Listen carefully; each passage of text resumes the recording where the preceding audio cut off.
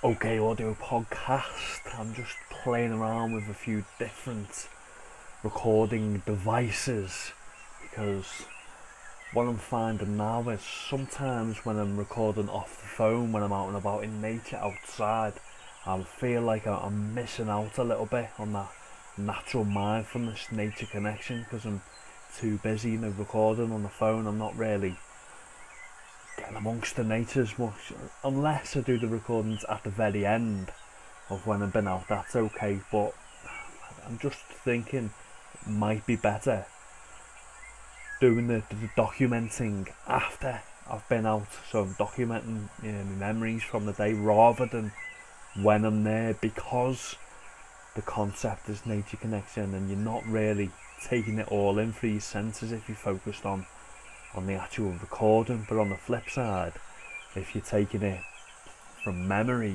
you might not remember it as well. I don't know.